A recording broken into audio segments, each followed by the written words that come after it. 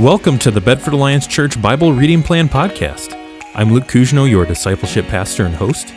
This podcast follows along with our church-wide reading plan, which walks you through the entire New Testament and gives you an overview of the Old Testament. Join us as we dive into God's life-changing Word together.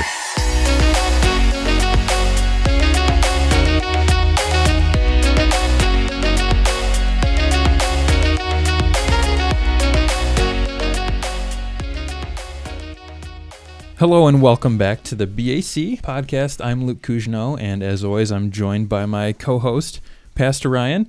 Pastor Ryan, we're recording on a Monday this week. This is a little bit different. Yeah. I don't know if that's a good thing or bad thing, but we'll find out. So this week, I know we're reading 1 Corinthians 4 through 8, but I think 1 Corinthians 1 through 8 is really all fair game, because last time we never really got into the letter much itself. That's true. So anything from chapters 1 through 8 will sort of be fair game this time. But just to recap a little bit about what we talked about last time, remember we said Paul went to Corinth on his second missionary journey. And then we talked quite a bit about Corinth. It's a very, very interesting place. Sure was. To say the least. And remember, it's in what we would consider modern-day Greece. And it was in this very narrow strip of land. So you have the southern mainland of Greece. That's where, Sparta and some of these other places where we typically think of in Greece. But then there's this northern strip of land, a very narrow strip of land. That's where Corinth is. And there's water on both sides. And so there's a lot of different trade that went through this area. Everything going from Rome to Asia Minor basically went through here. So it's a very wealthy area. But there were also a lot of other things going on as well, like idolatry, prostitution. Yep. It was kind of considered the Las Vegas of the ancient world, so to speak. But then eventually, so Paul's there for about 18 months. We know that from the book of Acts. Then eventually he moves on. And then during his third missionary journey, he goes to Ephesus. Right. And he's there for quite a long time, 3 years, I believe it is. Yeah, it's one of his longer stays. Yes. And while he's there, he gets this report about the church in Corinth.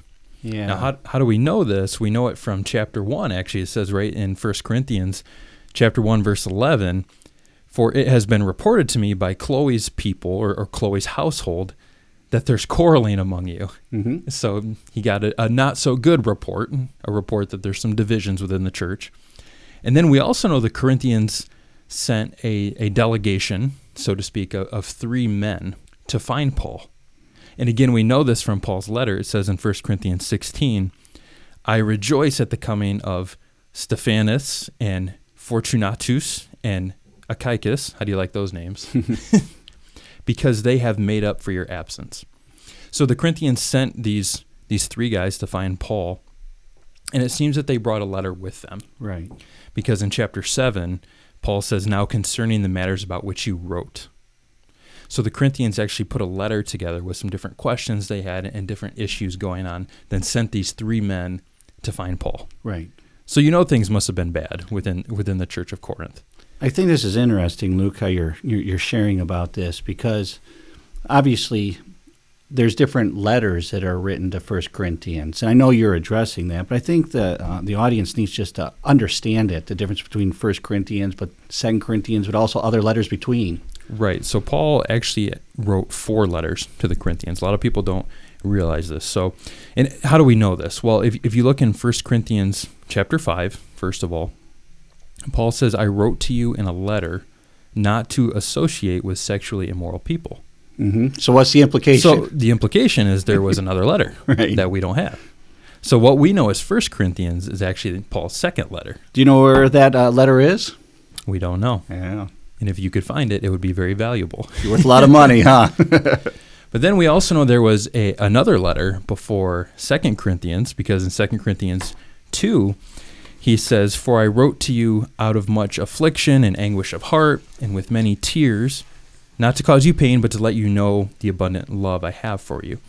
Now, more than likely, he's not talking about 1 Corinthians here, because while 1 Corinthians addresses some issues in the church, it's not what we would consider a painful, stern letter. Yes. Right? So it's pretty clear there's another letter he's talking about. So there's a letter before 1 Corinthians, then 1 Corinthians, a letter before 2 Corinthians, and then 2 Corinthians. And actually, you know this, Luke, people are going to then ask just about Scripture and being Right. inspired. And what about these other letters? So does everything that they write inspired Word of God? What isn't? Right, yeah. So I think the question that comes to mind for me is, did Paul write uninspired letters? But if we think about this, and I guess another question here would be as well, what if we found the letter? We just mentioned this. What if we found the letter?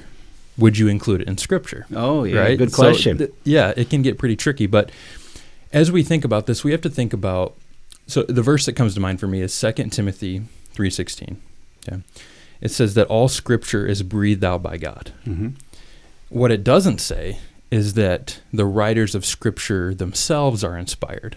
Okay, it's a distinction here. It is. It's Scripture itself that is breathed out by God.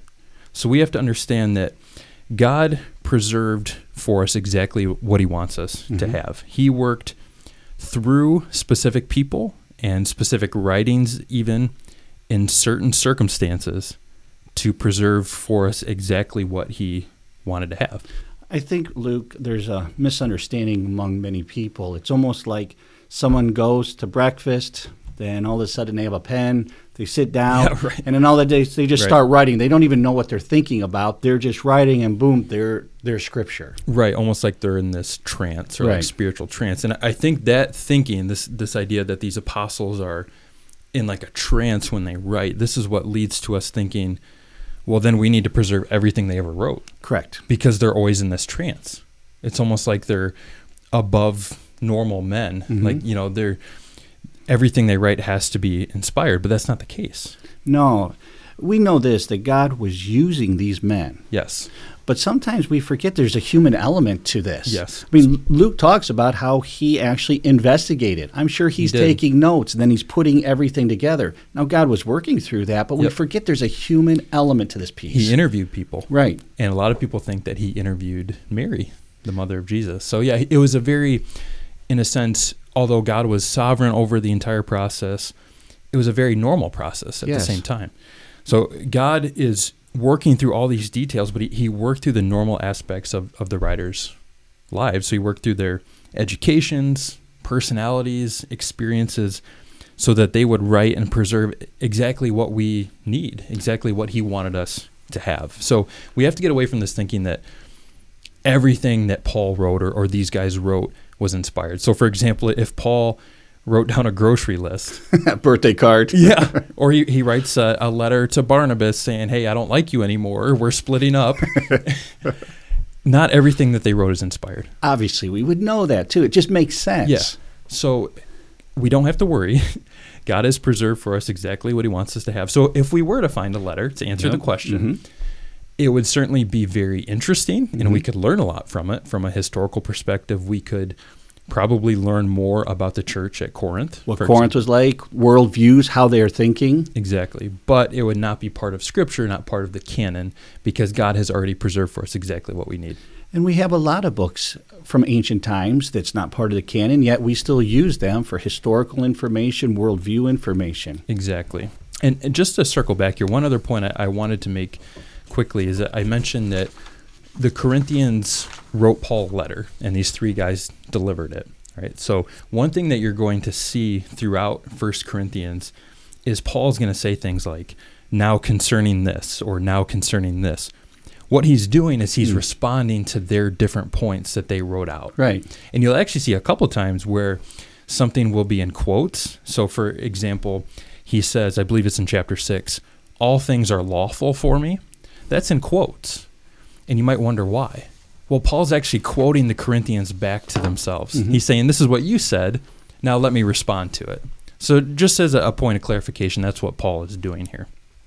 Now, Pastor Ryan, I think you had something that you wanted to mention about idols here and sort of the ancient context for that. Did you want to speak to that? Sure, I'll share a little bit. Obviously, you're going to be reading in towards the end of 1 Corinthians and talks about, sacrificing meat to idols. Right. One thing I thought that's just an interesting piece of information is I think that sometimes people, and I myself was included in this, we get very confused about idol worship because we think it's sort of silly. I mean, here is a person, they carve some wood or they take some clay and make an image of it, and then they start bowing down and worshiping it. And you think, well, that's pretty goofy. It's stone or wood, yeah. But actually, that is not what the ancients did. They didn't really believe that. What they believed is that their gods were actually imaged, or they didn't believe that the gods were actually that image or that stone or that piece of wood. What the ancient idol worshippers believed was that the object they made was inhabited by their god. Right. And so that's why they'd perform ceremonies so that maybe that god would enter into that image. Sometimes they even share about what they call opening the mouth of the statue. And by opening the mouth of the statue, they were hoping that that spirit, that deity, would actually move in and occupy the object. And once it was occupied, like the spirit or the would occupy that object, then it was localized so that they could worship it. Right. I often thought, if you had an idol of wood and your house burnt down, does that mean that they believed that spirit was gone? No. Of course not. No. So what they would do is they would refashion. Make another idol, have a ceremony, and actually then they would pray that spirit would enter into that whatever object that they've made. And I think that's one where you can see, now it's in 1 Corinthians 10, but Paul's addressing this, and he says this in verse 19. Do I mean then that the food sacrificed to an idol is anything, or that an idol is anything? No, but the sacrifices of pagans are offered to demons, not to God, and I do not want you to participate with demons. This is the concept in which he's talking about. Right.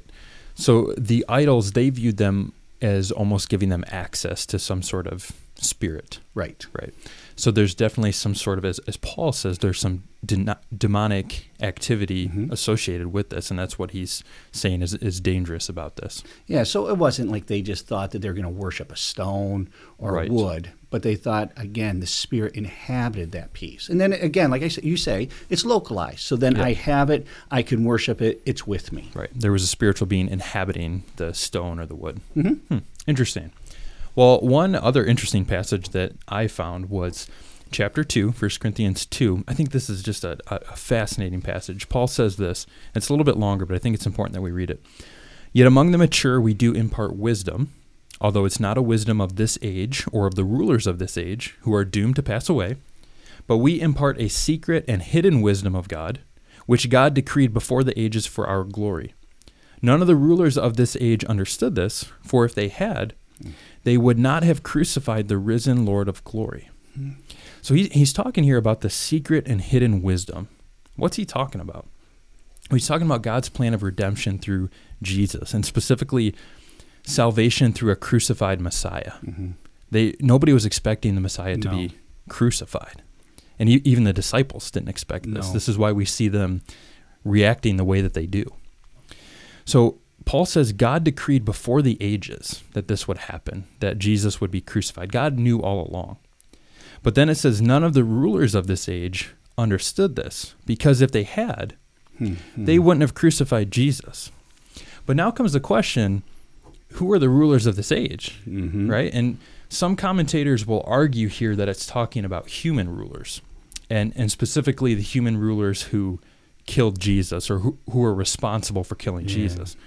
The problem with that view is that 1 Corinthians was written, remember we said about 55 AD. So by this point, we think about the rulers who were associated with Jesus' death. Pilate, he died about 39 AD. Yep, he's dead. Herod also died around 39 AD. Caiaphas, the high priest, the Jewish high priest, he died about 36 AD. So those guys are all gone. But in the verse it says the rulers of this age who are doomed to pass away. Yes. And it's in the present tense. So that doesn't really make sense. It doesn't seem like it's really talking about human rulers here. And this term for passing away actually means something like make of no effect or nullify or make powerless. So it seems like this fits better with powers of darkness who have been defeated by the death of Christ. Right. And also we should note too that the rulers, this term rulers that's used here, is used for Satan and for other evil spiritual beings throughout the New Testament. Yeah, it makes me think of Ephesians 6 where it talks about there's powers and principalities, and there's a hierarchy. Exactly. It says our struggle is not against flesh and blood, but rulers and authorities. It's the same word there. So what Paul is saying here is that the forces of darkness didn't fully understand God's plan of redemption. Because if they had, they wouldn't have killed Jesus. I think this is just fascinating because if we think about this, I think people often wonder, why are, for example, the Old Testament prophecies so cryptic or so mysterious? And I think from our perspective, it's a little bit easier because we have Jesus. We have the full story. Yeah, we can go back. Yeah. We can see how it fits together. We have hindsight, so we can say, well, obviously Isaiah 53 is talking about Jesus, the suffering servant. But it wouldn't have been so clear for a Jewish person living in the moment. It was hard for them to understand. So why was it cryptic? Why did God want to keep things hidden? It was because he wanted to ensure that the forces of darkness didn't know his full plan. Yeah, he hid that. Isn't that fascinating? And that seems to agree with 1 Peter 1:12, which seems to indicate that even the angels didn't fully understand God's plan. They had to observe it as it happened. It is fascinating, too, to think how God hid this and almost duped the demonic beings. Yeah. He wins the whole time. God had it rigged all along. I actually think about the Chronicles of Narnia, and I know most of us, or many of us probably read the book, but I don't know if you saw the last movie, or one of the movies on it, but I think about when Aslan goes and he's going to be killed, you see all these creatures and demonic spirits and all of that, and I think they win the game. I think they think, I am killing the Son of God who's come back to reclaim everything. He's done, finished, and he didn't realize they were being duped the whole time. The whole time. I think this is really an encouragement that God is really in control. God knows everything. His plan wins in the end. Yeah, he's got to figure it out. We can be encouraged by that.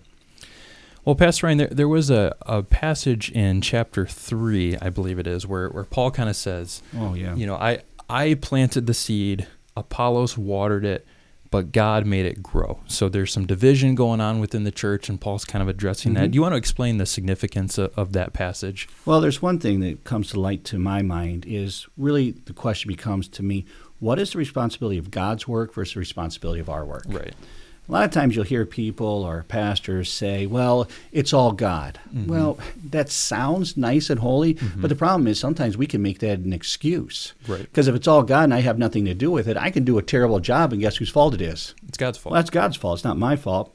And so I think when he's talking about the watering and the seed, I think about just farming.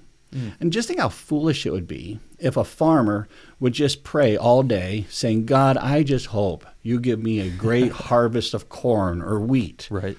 Well, that doesn't make sense. Not going to work out too well. Not going to work out too well. Foolish farmer, huh? Yep. We know they go out, they fertilize. We know they'll plow the land, they'll prepare the land, they plant the seed, they water the seed. They do everything they can. They create, in a sense, the environment for it. Yep. But it's only God who can make that seed grow. And I think there is where the tension is there is a responsibility, a dual responsibility. Responsibility God has, only God can change a person's life. Right. Only God can make a person grow. Yep. But we have a responsibility of working and preparing the soil.